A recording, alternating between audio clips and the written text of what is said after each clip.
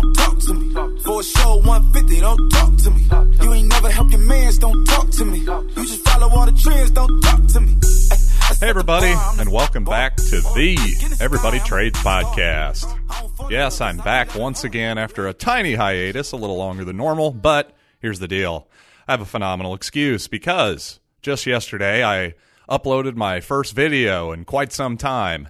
It's entitled, How Does Floor Trading Work? And you can check it out at everybodytrades.com or on my YouTube page. And here's why I made that particular video at this moment. Well, number one, people have been wondering for a long time and asking me, how does all this crazy floor trading really work? And I gave it my best shot at explaining all of that as best I could. But the specific reason is I also got a nice email from a guy who was disagreeing with me from a few weeks back about my take on Lance Kendricks, the NFL linebacker who's been accused of insider trading. And in fact, he actually pled guilty. He fessed up to it. But my contention is that is a victimless crime. But this nice man who sent me an email made some compelling points. But guess what? I'm still not convinced. And part of my argument is going to be knowing how the market mechanics really work. And if you don't know how the market mechanics work, my argument upcoming here very soon about insider trading really isn't going to make any sense. So, long story short, I encourage all of you to go check out that video at everybodytrades.com. Very easy to find, right on the front page. And with that shameless plug out of the way, let's get to the topic of the day. And that is specifically marijuana, cannabis, weed, the stickiest of the icky. Whatever you want to call it, the bottom line is medical marijuana, cannabis, it's on the ballot in Missouri this coming Tuesday, among many other things, of course. But I just wanted to focus on the marijuana initiatives for a couple reasons. Number one, I actually have some personal experience with the product. Who knows what goes on in that pot-addled mind of his? And number two, I also received my sample ballot in the mail the other day, and frankly, I was confused because there were 3 different medical marijuana-based initiatives on the same ballot. And that made me think, well, that's odd. If I'm confused about this, I can't be the only one. Well, fortunately, in the Columbia Missourian, where I used to be a sports columnist back in the way back in the day of 2004, another old acquaintance of mine, Miss Dr. Sandy Davidson, wrote a good column talking to a local lawyer by the name of Dan Vietz, who I've met before. My parents have met several times. Dan's a good guy, and he's been on the medical marijuana and also just recreational pro-cannabis, that just general, what am I trying to say here? That general political movement. There we go. He's been in that political movement as a lawyer for decades now. And I thought he had a very intelligent, very well-reasoned, and very well-informed take that cleared up, frankly, all the questions that I had. So there's 2 constitutional amendments that are being proposed, Amendment 2 and Amendment 3, and then there's another thing. There's a Proposition C. Well, here's the deal. My initial thought was, I guess I should just vote for all 3 of them. Here's the problem with that. Now, of course, I'm a person who's pro-medical, and we're going to get more into that. I actually have a more nuanced take than you're probably expecting. But first, I just want to point out that voting for all 3 is not something that Mr. Vietz recommends because, and these are his words here, the Missouri Constitution explicitly states that when 2 or more conflicting amendment initiatives are on the same ballot, and if both pass, the one which receives the most votes prevails. All polling indicates that all 3 of these measures are likely to pass. It really does matter which one prevails. So what Dan is encouraging all of us to do is to, at least in his opinion, vote yes on Amendment 2 and then to vote no on Amendment 3 and Proposition C. And the reason for that, long story short, in Vietz's own words, just let me paraphrase his own words here. Basically, Amendment 2 is going to be a lot less taxing, literally, than Amendment 3. And as far as the proposition goes, in Dan's opinion, it's just not as likely to be basically the General Assembly, the state legislature, in his opinion, is likely to monkey around with that particular proposition. So in his opinion, it's going to be much more baked into law, much more set in stone if we vote for an amendment. And in his opinion, it's vote yes on 2, no on 3, no on C. Once again, if you want to follow along with Dan and myself, it's yes on 2 and no on the other 2, and no on the others. No on 3, no on C, yes on 2. Now, if I can just move off of the specific Missouri statutes there and get on to my general thoughts about marijuana, I think it might surprise some of you a little bit, because I've actually changed my views quite a bit on the particular topic. Not in terms of legalization. No, I've always been for legalization. But the reasons that I'm for legalization have actually changed quite a bit over the years. And that's in the following way. You see, those of you who know the history of Prohibition are aware of the kind of, frankly, ridiculous propaganda that had begun in the 30s, the 40s, the 50s, mostly the 30s, I guess, when it began, of things like literally William Randolph Hearst-led newspapers putting out racist propaganda saying that Mexican people were getting hopped up on the goofballs, a.k.a. marijuana, and, literally that's getting them so hyper-crazed sexually that they're raping white women. These are the types of stories that would appear in actual American newspapers. Now, of course, we laugh at that now, but it was certainly no laughing matter back then. But that sort of mentality, that sort of negative, ridiculous information, just that whole idea led on certainly through the older generations and to some people to this day.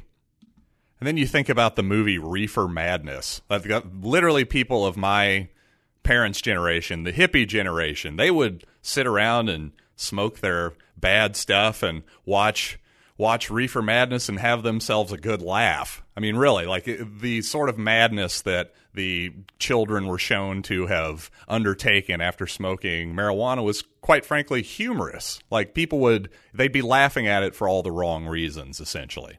Well, it's this type of propaganda that, in my opinion, that eventually led to a pushback by the pro-marijuana crowd, the pro-legalization of cannabis crowd, that also went too far, in my humble opinion.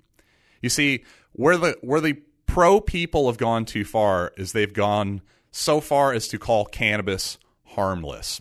That's something I hear all the time, is that cannabis is harmless.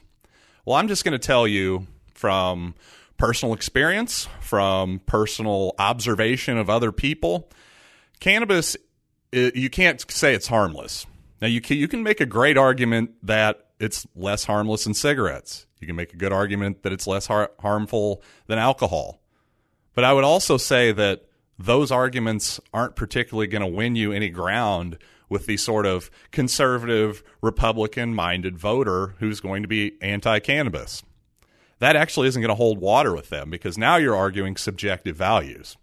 See, when you say something is more harmless or more harmful than the other, that may be true for one person to another person, but for other people, in fact, another thing might be more harmful to them than the other. See, we're not all created equal, and frankly, again, it's all about subjective values. Some people don't perceive that alcohol is hurting them or that cannabis is hurting them. How do you tell them that they're wrong? Essentially, what they're both doing is exercising their own human choices in order to put a product in their body that somebody else voluntarily made. That's where the similarities is. See, in my opinion, if you want to win an argument with somebody who is ostensibly limited government, small government, wants the government out of their lives, but they're very much like the Republican-type voter who is anti all of those things so I've just said, but they're also very pro-law enforcement, and they're very pro-law and order and all of that sort of thing, and the military, the troops, they're pro all of that. So where you get them, to me, if you want to make a better argument, don't tell them that it's harmless. Because frankly, I've seen that, and ask Dr. Drew, people who regularly smoke cannabis, who smoke every single day, ask them if it's easy to give that up. because you're going to find that it's actually one of the hardest things to give up. Frankly, for months, people will have sleep withdrawal, will have those types of symptoms, will be insomniacs, basically, because they've come to rely on that cannabis to put them to sleep. Now, if you're sitting here saying, well, hey, if they need some cannabis to go to sleep, it's got to be better than Ambien, well, you're probably right. I'm not saying you're wrong there. But again, now we're going into subjective arguments here. The argument should be, is it okay, even if somebody is doing, like if somebody's drinking too much, if somebody's drinking every day, I wouldn't want my kid to do that any more than I'd want them, frankly, to smoke cannabis every day when they're teenagers. That wouldn't make me very happy, either one of those outcomes. But the bottom line is, I wouldn't want my child, regardless of those two things, to be thrown into jail for that. My whole thing is, essentially, not only can you be thrown into jail for consuming something, for consuming a product peacefully, you see, in that scenario, the aggressor is not the person who is smoking cannabis. The aggressor is the police. The aggressor is law enforcement in this case, the laws themselves, the very government that is supposed to ostensibly protect us. Because anytime that the police force, the legislature, the entire arm of authority says that they will jail you for something, what they're really saying is that they will kill you for it. Because, again, there is no consent here. I didn't say, oh, hey, guys, if it's one thing if it's your house. If I'm in my house, or if I'm on somebody else's property, and you think that the authorities should be able to aggress upon me, see, that's the key word. It's aggression. Cannabis laws are aggression. Now, it's unlike, say, murder laws. You see, the aggression is the murder. There is no aggression with consuming something. Consumption is consumption. Murder is aggression. Consumption is not aggression as long as you didn't hurt anybody to get your thing. Somebody voluntarily sold you a product, there is no aggression there. Free trade is not aggression. Cannabis trade is not aggression. Alcohol trade is not aggression. But, again, just to put a bow on it, people who are pro-marijuana need to stop saying that it's harmless, because that's not a good argument. And it's frankly easily disprovable. So please stop making bad arguments and make better arguments. Cannabis prohibition is aggression. Cannabis isn't harmless, but the prohibition is aggression. That is the key argument and the one that we must always focus on. Sure, opiates are... I hate opiates as far as the long-term use of opiate. Now, short-term opiates, great. When I separated my shoulder, give me the OxyContin or whatever I took. I don't even remember. Well, I'm talking out of my butt here. Give me whatever painkillers you have for a couple weeks. But it's my understanding, as somebody who's the husband of a nurse and, has a few brain cells to rub together, that opiates were never meant to be prescribed for long-term chronic pain management. It can make you not want to eat. It can back up your system. It can cause even more problems than it was supposedly meant to cure. So again, I'm all for medical marijuana and, frankly, recreational marijuana. I think, or frankly, the legalization of all drugs. Because to me, it's not about the drugs, it's about aggression. Now, if taking drugs makes you into an aggressive person, that's the problem. You breaking into my house is the problem. It's not the opiate, it's not the weed, it's not the alcohol. Have I made myself clear enough here? Well, if not, one more clear thing. It's yes on 2 and no on the other 2.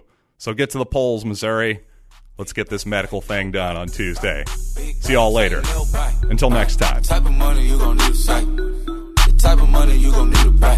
From the hood, this type of money make you stay away. Type of money she gon' let you put it in a fight. Big bank, tight, low bank.